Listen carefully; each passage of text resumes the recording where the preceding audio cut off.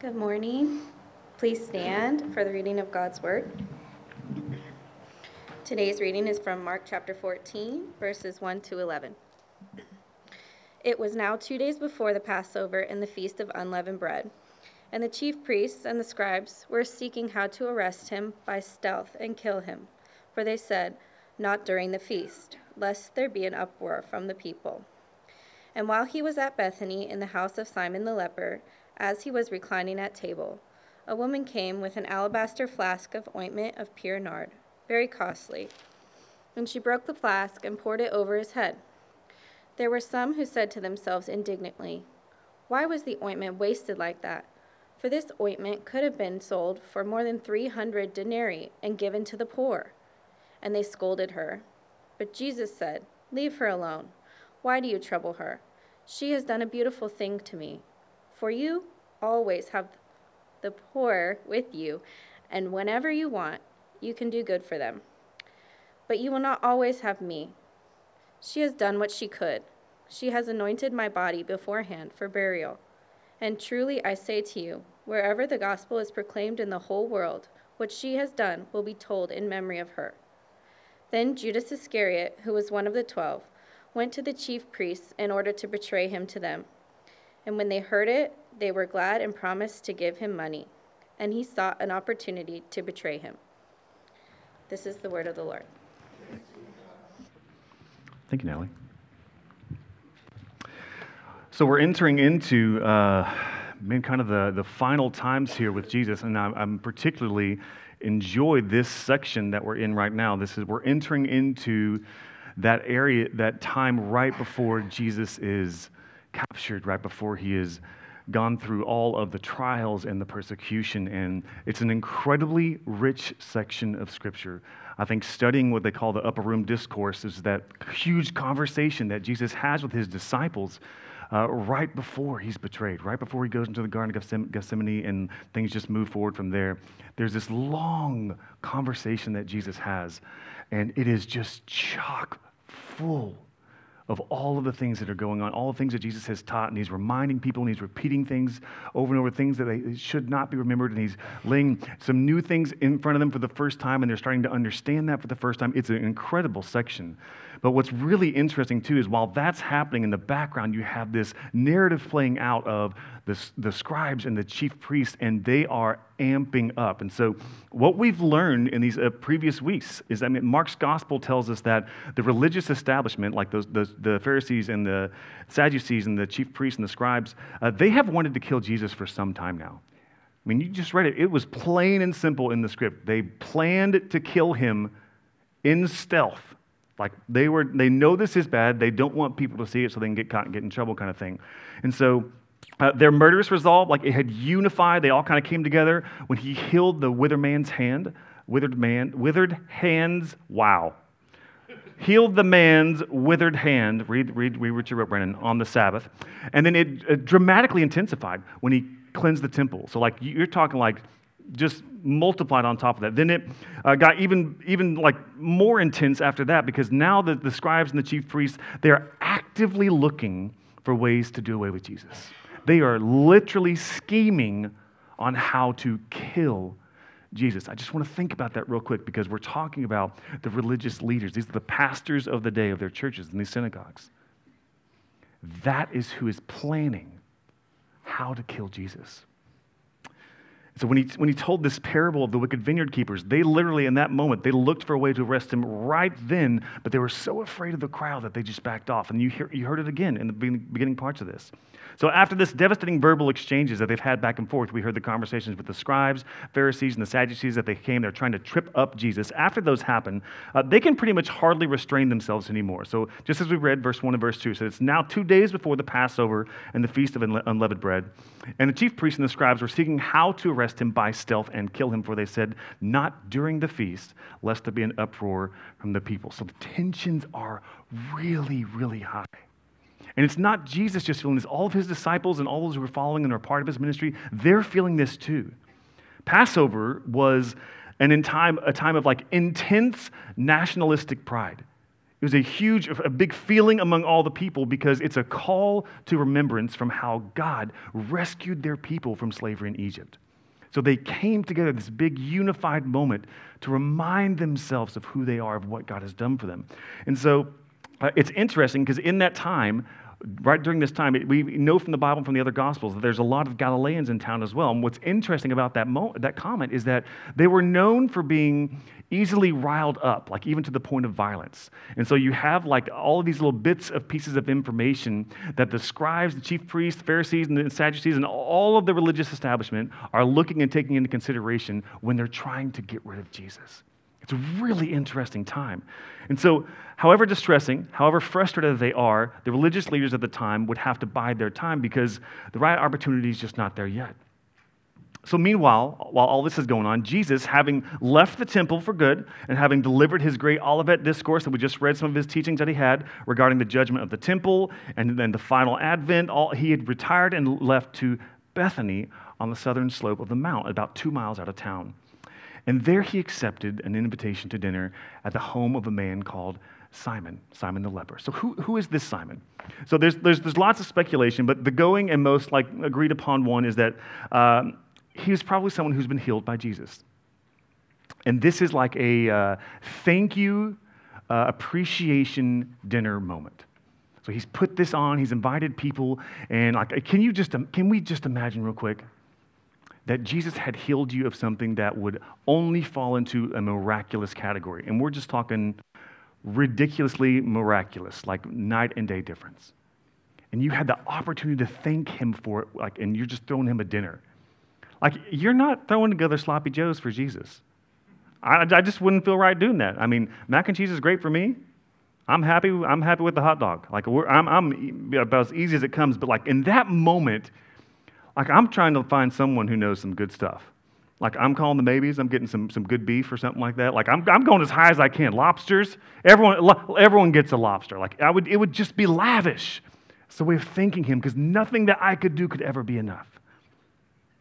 And so whatever the reason, though, that he actually is bringing Jesus to this dinner, whatever the reason for doing that, he invited some really excellent company. So this is who is at this party. So the Apostle John, in his similar account in the Gospel of John, he tells us that the magnificent women Mary and Martha are both there, that resurrected Lazarus is chilling at the table. Cool. Got some questions for that guy. Along with all the rest of the disciples. Even just that in and of itself, if I'm sitting at dinner with Lazarus, I'm sitting right next to him, bro, what was it like? What did you see on that other side? What did it feel like? Is it good? Can I get excited? Tell me. You know the disciples are doing that. Listen to all the silly questions that they ask Jesus all the time. Of course they're going to ask Lazarus stuff like that. I would. And I just love that moment. You've got Mary, you've got Martha, you've got all the disciples, you have resurrected Lazarus sitting at this table and an appreciation event for Jesus. So he had brought together these ingredients for a very terrific evening. So Jesus would be free from tension amidst people who loved him. And no doubt that will went very well. So, just imagine those questions that we could have asked that could be going on around the conversation. I would just to be the fly on the wall moment. I'd die. Plant me a little microphone, we'll record it, and I'll just drool over those conversations. As they're reclining, though, they witnessed a remarkable event that would never be forgotten. It says, a woman, John's gospel reveals that this was Mary Magdalene, came with an alabaster flask of ointment of pure nard, very costly. And she broke the flask and poured it over his head. John actually adds on this that she anointed the feet of Jesus and wiped his feet with her hair. The house was filled with the fragrance of the perfume. That is an astounding moment. Huge. All the preparations you've gone into putting together this congratulatory thank you dinner for Jesus. And someone walks in, and you know who it is. Everyone in there knows who it is. And everyone knows what kind of life this person has lived. And when it comes to an event that is put up to be like a safe place for Jesus to be, and in walks someone who is from the other walk of life. In the Gospel of John, it refers to her as a sinful woman, a woman of the city. She had a sinful life. She walks in. I mean, conversation had to stop. Every conversation had to stop. And they're just looking at her. But just look at this moment. Mary, who loved to sit at the feet of Jesus. That's how she's described.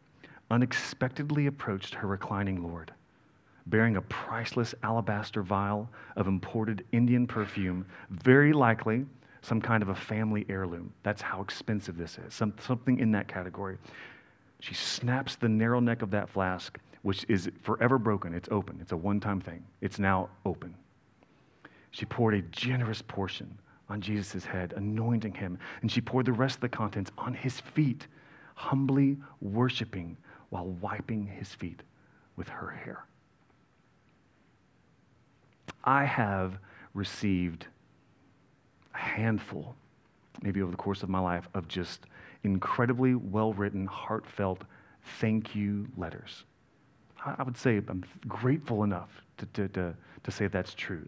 I've just read someone pouring out their heart and their gratitude and their thankfulness to you. It's super touching. This is a whole new world. This is a whole different game of thanking and bringing a gift to someone from like the absolute outpouring of the total feelings that are going on in her heart. This was an intensely fervent expression of devotion, as fervent found in anywhere in all of Scripture. We can assume that due to the intensity of her like just laser vision focus upon Jesus, that she had given no thought to what others had thought about her. And I think we've all been there. You've done something in the moment where you're like, hey, there's just nothing else that's getting no other comments, thoughts, perspectives, or critiques are stopping me from doing what I'm doing right now. Maybe that's a good thing, maybe it's a bad thing. But like, you know what I mean. She's doing this. She is doing this with all that she has. And thus she was probably mortified by the unexpected response of these disciples. So here again, the Gospel of John gives us a little bit of a further insight because he tells us that even in this moment, Judas Iscariot, the keeper of the money bag, and soon to be Jesus' betrayer, which we just read, originated the objection which the others picked up. So he was the first one to kind of make this comment about what Mary is doing. And here's what he says. Mark says, there were some who said to themselves indignantly, why was the ointment wasted like that? For this ointment could have been sold for more than 300 denarii and given to the poor. And they scolded her, verses 4 and 5. Judas, with calculator in hand, a man who knows the price and value of everything, and also at the same time the value of nothing, he instantly calculated the waste in terms of the economy, and it probably would have been somewhere about $25,000 to $30,000 nowadays. That's how big of a deal we're talking about. It wasn't like someone walked in with like some like brute cologne and was like putting it on Jesus. Hey, I got this at the CVS on the way over here. I didn't know what to bring, so I just brought some cologne. This was huge. That's why a lot of the commentaries really just say this is most likely like a family heirloom.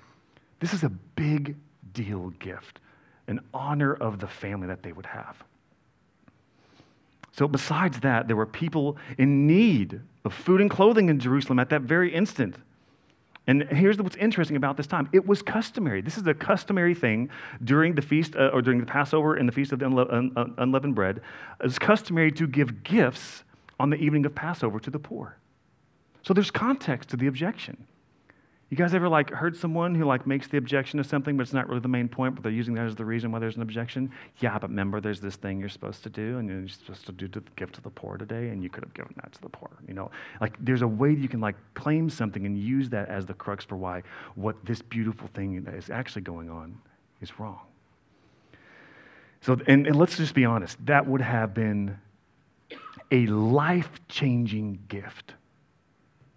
Can you imagine going down to like Union Mission Gospel in Fort Worth and handing someone a check for $30,000?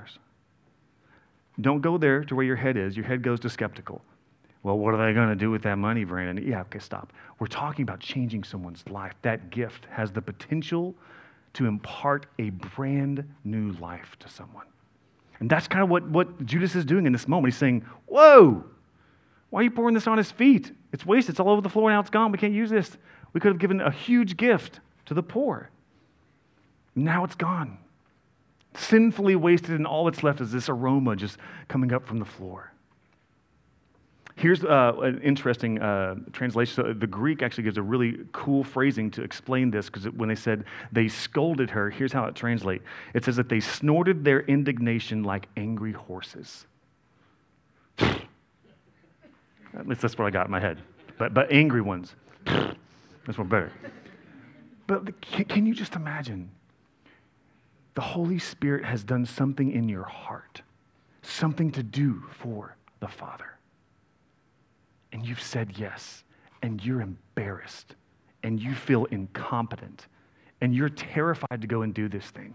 And you walk into a private dinner where he is, and you do this beautiful, fantastic offering and love gift for him and his disciples, who you wish you were one of, make fun of you, bring you down. I can't help in that moment but think how many people don't come into church because they think that's how we're going to treat them. Well, Mary felt the full brunt of that this moment. How humiliating that would have been. Disciples thought they knew the mind of Jesus. We could probably just leave that sentence as covering the entire of the disciples. Like, they thought they knew the mind of Jesus, but they were very badly mistaken, because here's what happens in this moment, and here's where the meat of what we're going to talk to today is going to come from. Jesus puts himself between them and Mary. And he instead takes up the role of the defender to their attacking comments from their heart. And here's what he says. He says, "Truly I say to you," this is verse 9, "wherever the gospel is proclaimed in the whole world, what she has done will be told in memory of her." Now look, I, like many other people, maybe you as well, I struggle sometimes with still like wanting fame or something or glory for myself.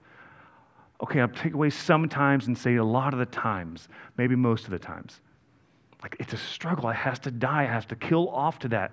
But I'm just telling you, I would love for that to be said of something I've done for Jesus. And I want to say it's coming from like a healthy place, if that makes sense, you know?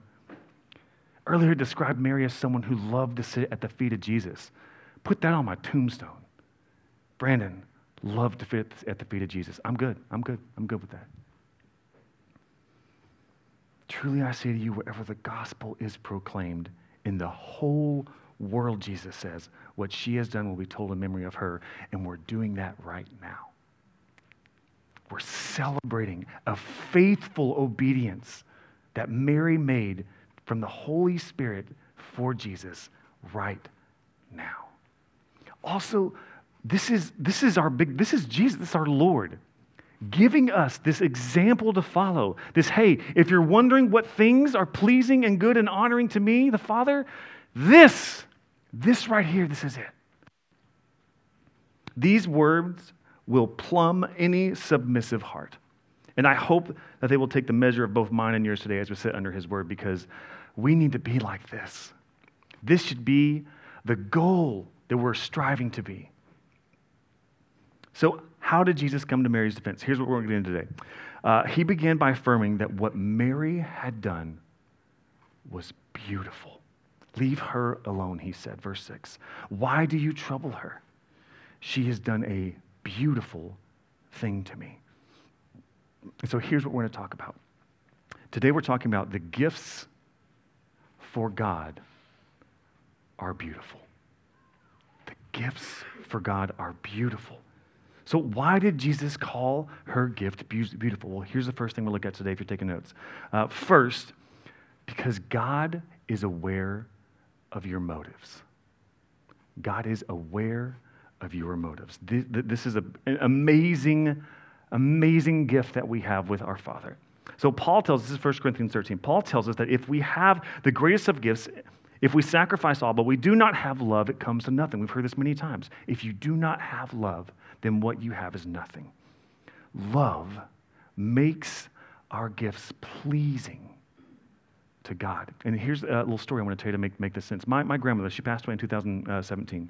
We called her me mama, even though that was the most difficult phrasing to say for a child. Me, mama, mama, mama, me. And so it was a fun comment to continue on. But I was about 6 or 7 years old, She had just gotten remarried, and she was at this house, and her new husband had gone on a honeymoon. They went to Acapulco. I don't know why in your later years, like you want to go scuba diving, those kind of things, but they did.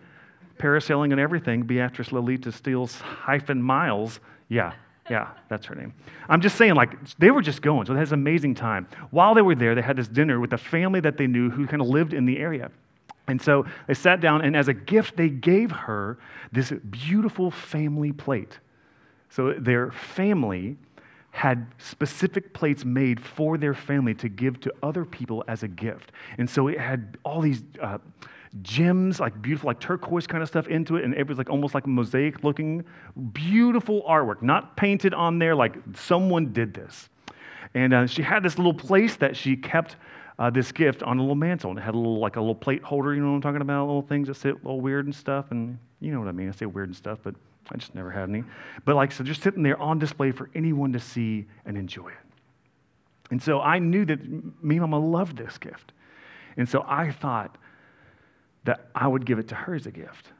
And so I took the plate off, I went to the backyard, I shattered the whole plate, all the pieces were everywhere, and I grabbed some paper, a big old piece of construction paper and some glue, and I started making my own little design for my grandmother.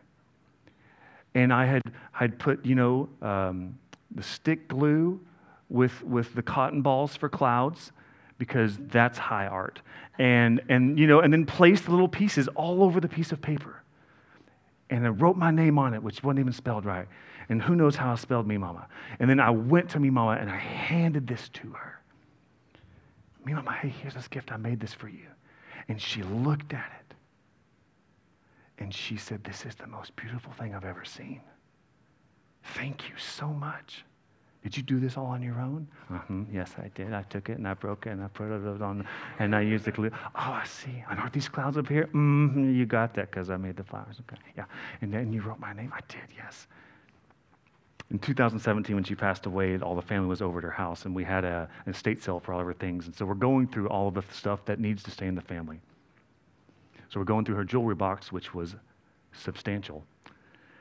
And in the bottom drawer, folded up nice and neat, was a piece of construction paper with a whole bunch of terribly ordered pieces of what obviously was once a beautiful plate. And there on the bottom was my name scribbled in weird handwriting and Me Mama's name with a little of the cloud still left over. If the house burned down, that was probably something she might have taken. Maybe not that exact one. But there's value in that gift, because my grandmother knew the worth of the motive of my heart. I loved her so much, I found the thing in the house that was the most beautiful thing that I could find, and I made it into a gift so I could give it to her. And I didn't ask, but that is what pure, innocent, unadulterated love looks like in a motive for a gift. These kinds of things done from simple love, these become treasures for our Savior. They are treasures. This moment is a treasure for Christ. Look how he immortalizes her gift. Wherever the gospel is presented in the whole world, people are going to know that this right here, this is where it's at. They're going to recognize and they're going to celebrate. They're going to try to strive to aim and be just like this kind of gift-giving person to our Father. Correspondingly, though, things done without it are futile. Like if I have the most beautiful art that I've ever created in the world, I don't know why you would think that I would create art, but let's say I did and do, and it's the best work I've ever done, and I begrudgingly give it over to someone, and I make sure that they know I'm really upset about it, I'm not really happy, and I give them like a 25-page paper that shows how to take care of it, and if I ever come over to their house and see it not taken care of, I'm going to yell at them. Like, the difference in that moment is I don't want to give the thing that I've done. I want that thing to give me glory. I want it to prompt me up. Those kinds of things. Mary's gift is beautiful because it came from a beautiful heart and it came from a beautiful motive. God is aware of your motives. The second reason that it is beautiful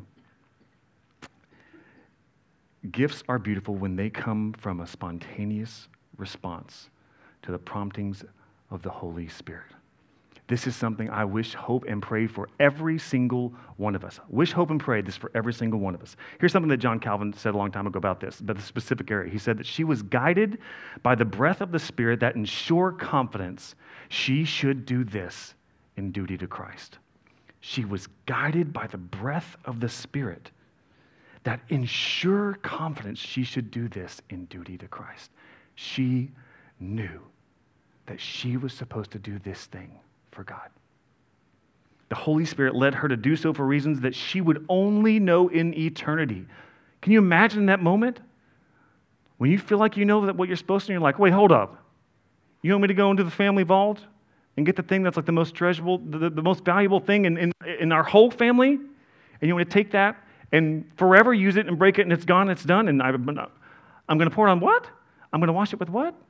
That sounds crazy. That sounds crazy. She didn't understand why. She just knew who it was coming from. The Holy Spirit led her to do so for reasons that she would only know in heaven, least of which was to be a forever example for the church universal. Like us, we are sitting here learning and listening from her example. This is just, I just think, a truth statement that I just think should rumble around in the tumbler that is our hearts and brains. Among the tragedies of life are times that we are moved to do something for our Father and do not do it. I think that is just an absolute tragedy. And I think, if we're honest, we're just going to say, I'm pretty guilty of that. Instead, what happens is we yield to something more like common sense or, well, the busyness of life. Yeah, I should go and write this letter to this person and just say thank you. But I don't have the time.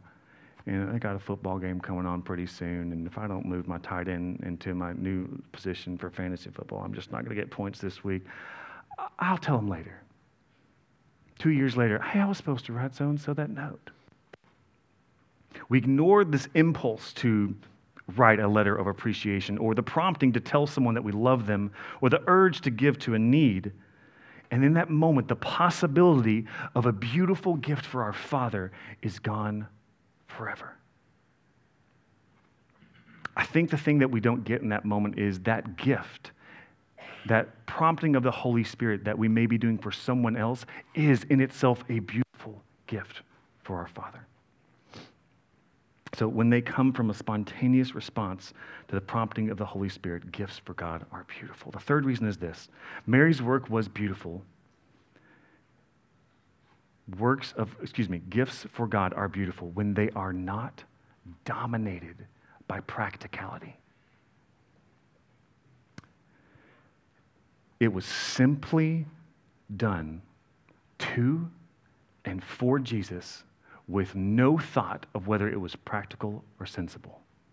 This gift, she wasn't sitting there thinking, well, I could really use this to put a down payment on that whatever. Or I was really hoping for this would be my nest egg for when, fill in the blank. It gets really practical when we think of things that we're leaving, when we start this game of measuring and valuing, and I don't know that I really want to give all this kind of stuff to the thing I'm supposed to give here. I think when it comes to things that are practical, and then you hear the promptings of the Holy Spirit, there's a lot that happens that we just want to say, yeah, that doesn't make sense with how I work. You want me to invite someone to this over here? Well, great. I'm not a people person. I don't like skills. I don't even like people. So, I can think of a lot of ways out of this right now. Let me go get someone who does this really well, and they can come and do that thing.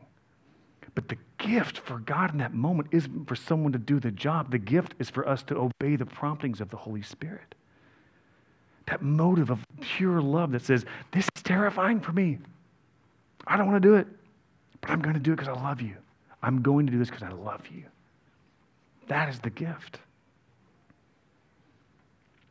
So they are beautiful gifts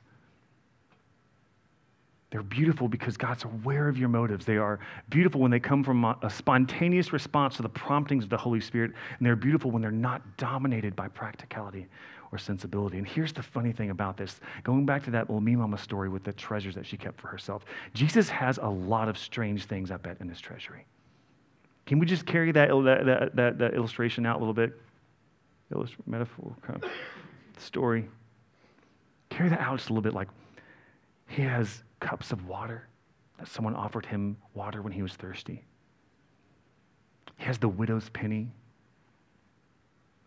Was given all that she had. She gave all that she had. Broken alabaster vases.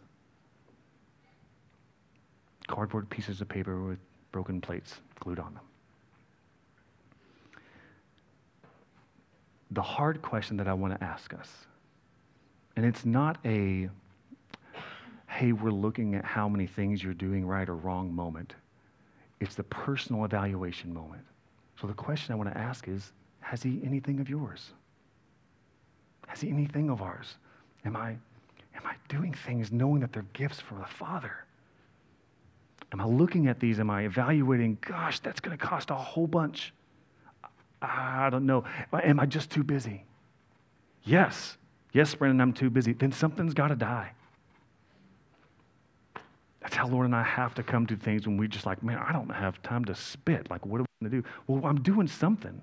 Something is taking that time. Maybe it's a good something.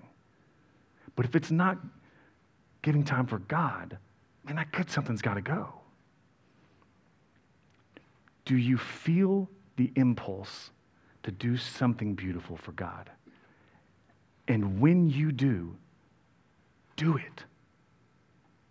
And let me just say at this part, say yes before you understand the risks. Because whatever the risks are, if the Holy Spirit has prompted you to do it, it's the right thing to do.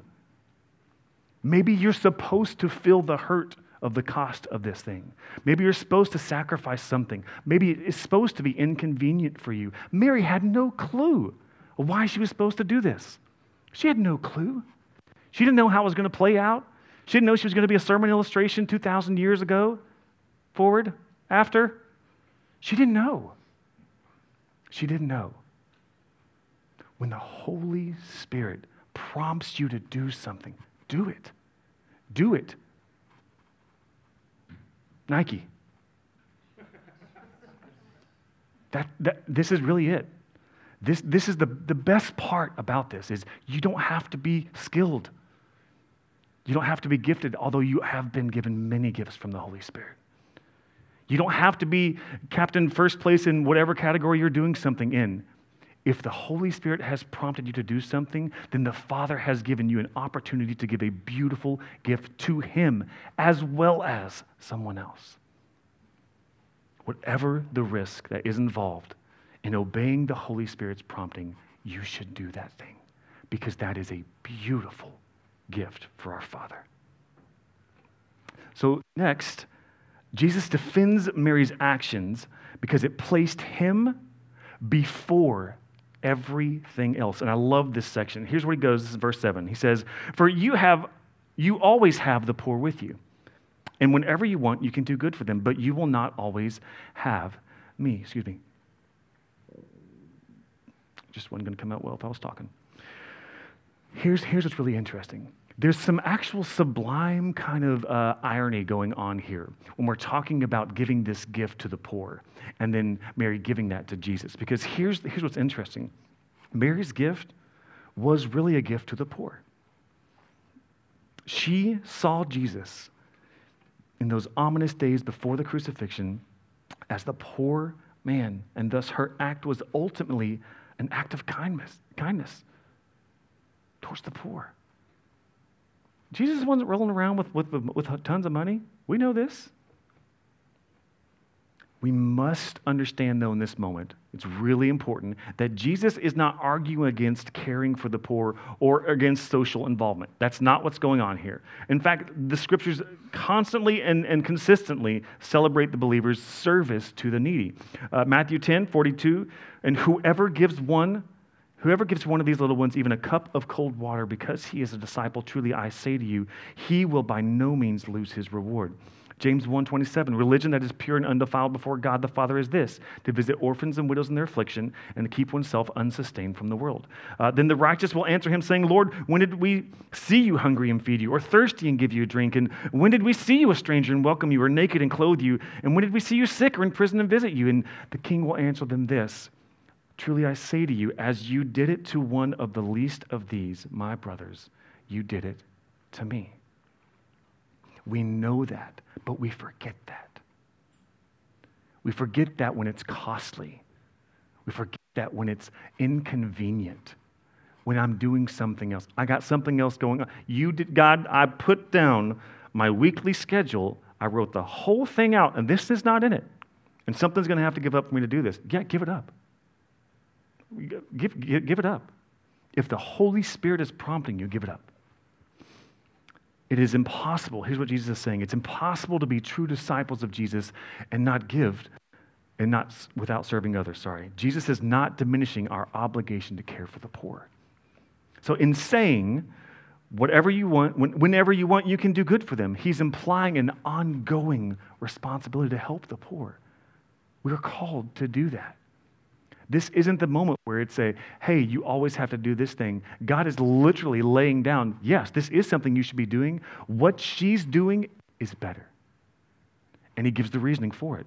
Our Lord's commendation for Mary for putting him above all else, properly understood, condemns this either or approach to spirituality. Well, you can either help the poor and just do like social things and help them, or you can like just be people who just read the Bible and just do those kinds of things. And you have churches who are on both sides of that argument. And some churches are dying on those crosses. This is what it looks like. This is what it looks like. And Jesus is saying it's both. You are going to care for the needy. You are going to do that. Do that. I've called you to do that. You are also to give gifts to our Father, to worship him and serve him. Christians are to worship God and minister to others. You, Christian, you are called to worship God and care for others. One without the other falls far short of the dynamic that Christ wants for us. So Jesus has defended Mary's anointing of him as beautiful because it puts Christ first, and also it was total. I love this section, and I think this is going to probably scrape at many of us in our hearts, because this is just going, it should just pick at us. Jesus said in this verse, he said, she has done what she could. And indeed she did. She gave it all. She took the priceless gift and she gave it all.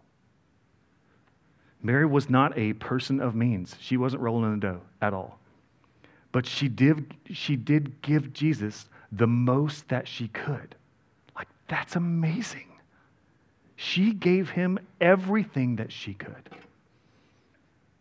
And she did it with lavish and loving abandon. Here's the thing about this. Jesus never would have said, hey, she did what she could, if Mary had taken that vial, cracked open the top, poured some eyedroppers and said, look, you're going to have a drop for your head, and we're going to rub it in really good so that it gets spread out so we don't waste the ointment, okay? I'm just going to put a little bit over here, and then once we get the body covered a little bit, I'll keep the rest for later because I really want to take a bath in it, whatever the reason is, she didn't measure it out.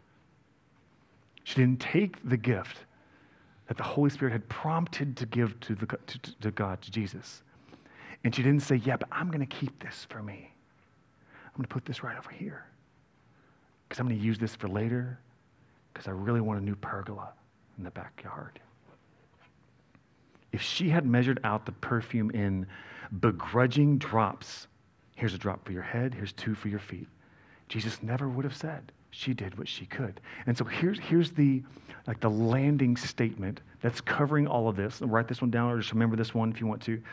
Complete sacrifice is the only adequate expression for a life that has been redeemed by God. Complete sacrifice is the only adequate expression for a life that has been redeemed by God. I want to share with you guys a conversation I actually just had last weekend with someone. My daughter Quinn is getting her scuba certification because awesome, and it's going super well, super fun. But I had a conversation with one of the instructors there, mostly because I can't help myself and I like to talk to people. I think you all know that.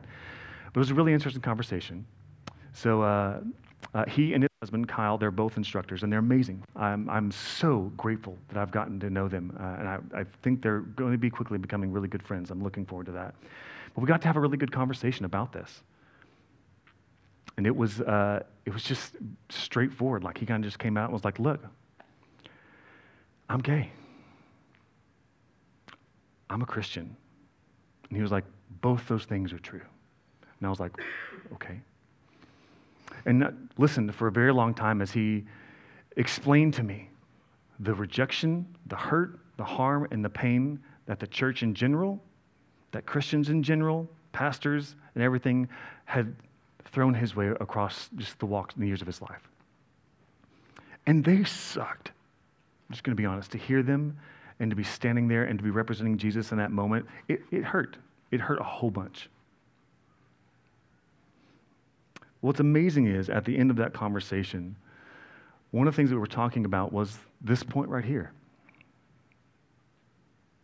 And I just love how perfectly it falls in line, because this is what it is to be a Christian. This is what it is to be a Christian.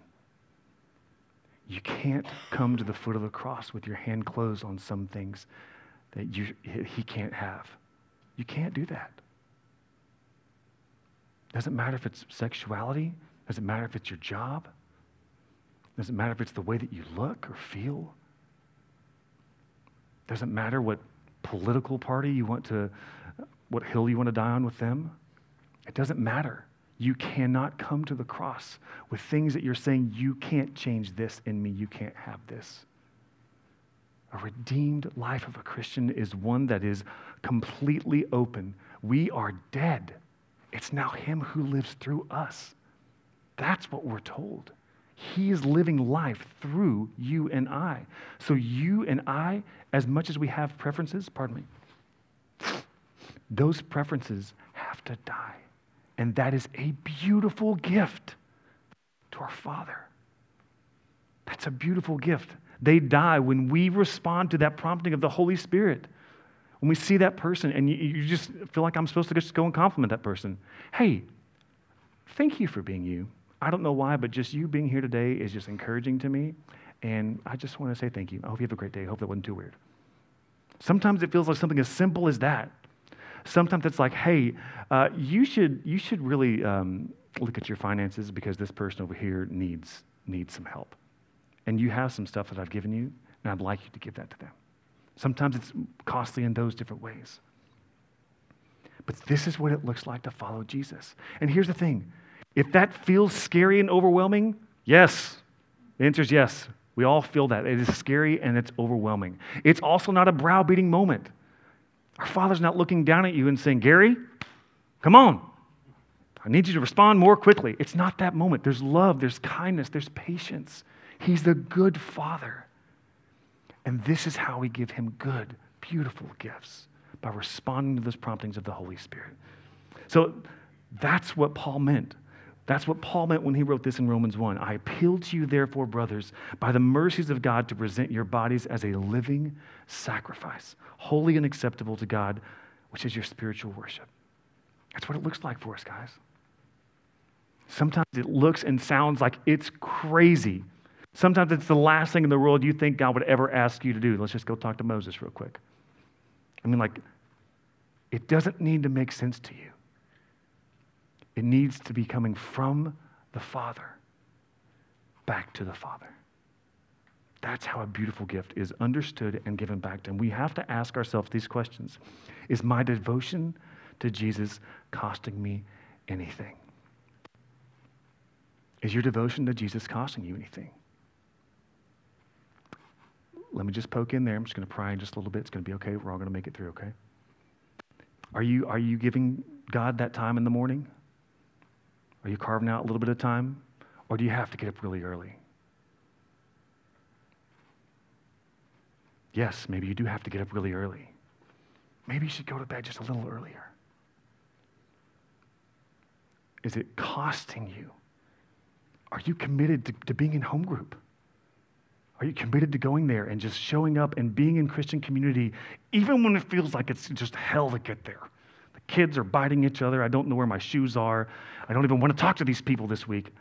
That's where safety is. I know it comes across as ideal, but home group is the ideal safety cage barrier. It's the tree trust, the trust of tree.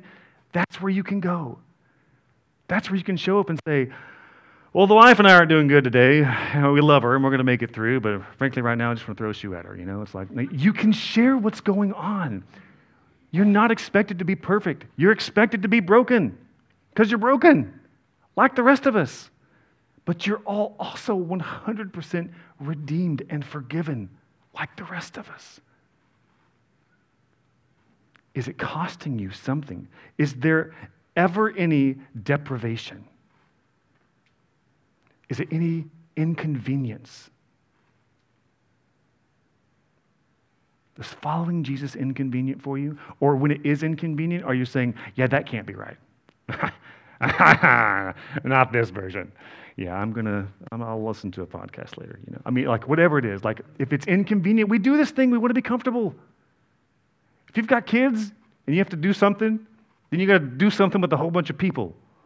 And sometimes they don't work right, and it's really frustrating. Or you have to battle I've heard you guys. I've heard of the battle of finding childcare.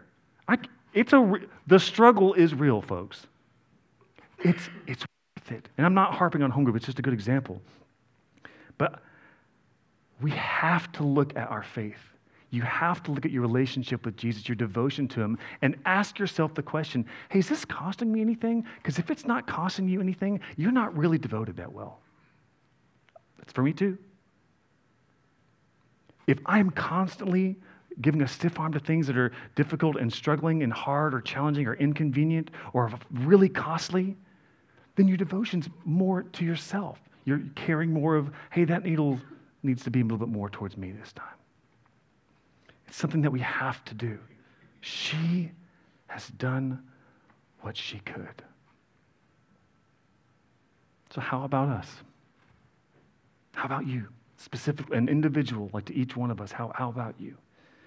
There's something else in this phrase. She did what she could, being the person she was, according to her personality and her disposition. I think it's important to acknowledge that. That was what she could give, considering who she was. Mary followed the promptings of the Holy Spirit. Snap went the bottle of that neck, out poured the fortune, down came her hair. Now, we have no trouble dreaming exalted visions, but getting from the heart to the lips, or the head to the hands, from the heart to the bank account, that it's just hard. Because the instant cost shows up, and we're doing all these mental calculations. And I hate this moment of this message, because really what I have to say is, crud, in this story I'm being Judas. I'm sitting there looking at that's going to cost you $30,000. We should give that to the poor over here. And I just want to go, no, I don't want to be that guy. But that's in me. There's a natural cost and analysis to what we're doing. But that fragrance that Mary was giving was so honoring to Jesus and refreshing to others. And it does not come from giving half of our heart, or half of our wallet, or half of our talents, or half of our ambition. God wants us to give everything with all that we are. God wants you and I to give everything with all that we are. Last thing that Jesus does here is he praises the insightfulness of Mary's worship. Remember, he said here at the end, he said that she had anointed my body beforehand for burial. Though Jesus had repeatedly spoken to the disciples very plainly about death, they had characteristically passed it off or not understood what was going on. How many times had he said that? And you're like, he just told you he was about to ascend to the Father? Come on. The concept of a suffering Messiah did not meet their expectations of the Messiah. The things that Jesus was and did is not what they thought was going to happen. From hundreds of years of perversion of the scriptures. But Mary, yielding to his teachings here and accepting what was going on, she accepted what Jesus said about him leaving. She realized that when tragedy came that she would not be able to do anything, so she did it while she could. She blessed his body with oil for burial. This can very easily, her seeing how this panned out and him knowing her motives. So he says the comment that what she's done is beautiful. She has poured ointment on me and prepared, I forget what the wording is. She's anointed my body beforehand for burial. She knew what was going on. She caught on to what was happening. Here's the amazing part about this, guys, too. When it comes to that part, and this is just visually stimulating for me, when Mary is using her hair to wash Jesus' feet. Here's what contextually and culturally is going on in that moment. Jewish women considered their hair a part of their glory. It was very important. Mary letting down her hair and drying and washing Jesus' feet with it meant that all her humanity, all of her glory was his. She used her hair, a sign of respect and honor for herself as a Jewish woman. So she took all of that glory that was for her with the broken vial, the family heirloom, poured that ointment over him and used both to lovingly bless him with a beautiful gift. I just don't think that we can ever really know what the ultimate significance of your devotion or your service or your gift to God is ever going to be. I mean, I've had a couple of students who were in my youth ministry over the years who mentioned a comment I forgot about. Like, it was an off comment. I don't even know where it came from. I don't remember saying it. Even when they said it to me, I was like, yeah, that's not me. I mean, I'll take some credit, but no, I didn't say that. They're like, no, you did. I took notes. I was there. You did this little thing, and you were being all goofy. Then you said this line, and it broke my face. And I was like, oh, okay. But we never know. We never know what the full playing out of the gift that you're doing for God is going to do. When we share the gospel, someone coming to Jesus is not your responsibility. The Holy Spirit does that work. That gift of obedience and love and service towards Jesus and faithfully obeying what he's doing is beautiful. So honoring to our Father. But the work and what happens, you don't know what's going to happen. You don't need to know what's going to happen. We need to respond in faithfulness. The widow with her penny never dreamed that anyone saw her offering, let alone that would be memorialized for 2 millennia. Those who feed or have fed the hungry never knew that they were feeding Christ. Mary had not the slightest idea that that more he would do for the poor with her wasted perfume than 10 million times 300 denarii they would have gotten for it. He was going to take that and do so much more for the advancement of his kingdom and his gospel. Jesus said in closing, truly I say to you, wherever the gospel is proclaimed in the whole world, what she has done will be told in memory of her. And again, I want to end on, we're doing that now. This is why Jesus said this. It's why it's in our scriptures that now, 2,000 years later, we can look at this. We can look at this example and say, I'm going to follow that. I'm going to follow that example. Her story is a part of the gospel because she was a demonstration of what happens in a life touched by the Savior. And that's why it's in Scripture. So can I just end with this? Let your life be a demonstration of a life touched by the Savior. Let your life be a demonstration. Say yes when the Holy Spirit is prompting you to do something. If it sounds crazy, it's probably accurate. Like that, it might be a good little, oh, that's probably him. What does her magnificent example tell us Jesus wants from us? Well, he wants something that he finds beautiful. Beautiful because of its motivation. A cardboard box with pieces of a plate glued onto it. a couple of tiny copper coins, an empty flask, artifacts of a broken heart that's now his forever. Beautiful because it comes spontaneously from our hearts at the promptings of the Holy Spirit, done solely for our Savior's glory. He wants you and I to put him before anything else, even the poor. He wants us to do what we can. He wants every last drop. Let me just read this 2 lines from a poem written a long time ago by a guy named William Wordsworth. It said, "High heaven rejects the lore of nicely calculated less and more." The idea of this poem was to poke at and to discourage the measuring of our gifts that we give to God. Are we to count the cost? Absolutely. Are we to count the cost and then say no because the costs are too much for what we'd like to accept? No. He wants us to have the courage to follow our hearts as we do what we can. He wants our devotion to be informed by a deep understanding of who he is. And that devotion, that demonstration of a life that's been touched by our Savior, will reflect him. It will carry on. It has so many unending consequences that our Father is going to use for his glory and his benefit. We must desire nothing else than to prepare our hearts to hear that soft, still voice of the Holy Spirit and to respond with saying, yes. Let me pray for you guys. Father, we thank you so much for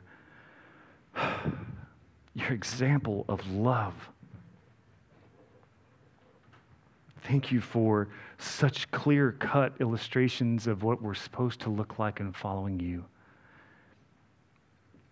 Father, thank you. Thank you for Mary's obedience and giving to you what she could. Thank you that we can hear from you and know that that example is one to be followed and repeated in the way that we can.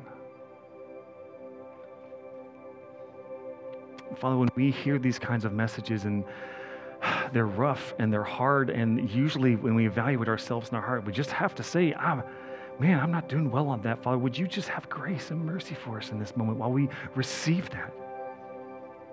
Help us to hear and know what you're saying to us and not reject it because it's painful or hurtful. Father, please remind us and help us to hold on to your mercy and your grace. How you look at us lovingly with patience and kindness. Father, we just want and ask that you would be moving inside our hearts. Come and have your way inside of us. Kill off the things that are not of you and help us to trust and take steps in having a life that is a beautiful gift, a demonstration of a life that has been touched by our Savior, Jesus Christ. We love you and we thank you, Father, for all that you have done with us. Would you continue to have your way with us? In your Son, Jesus' name we pray. Amen.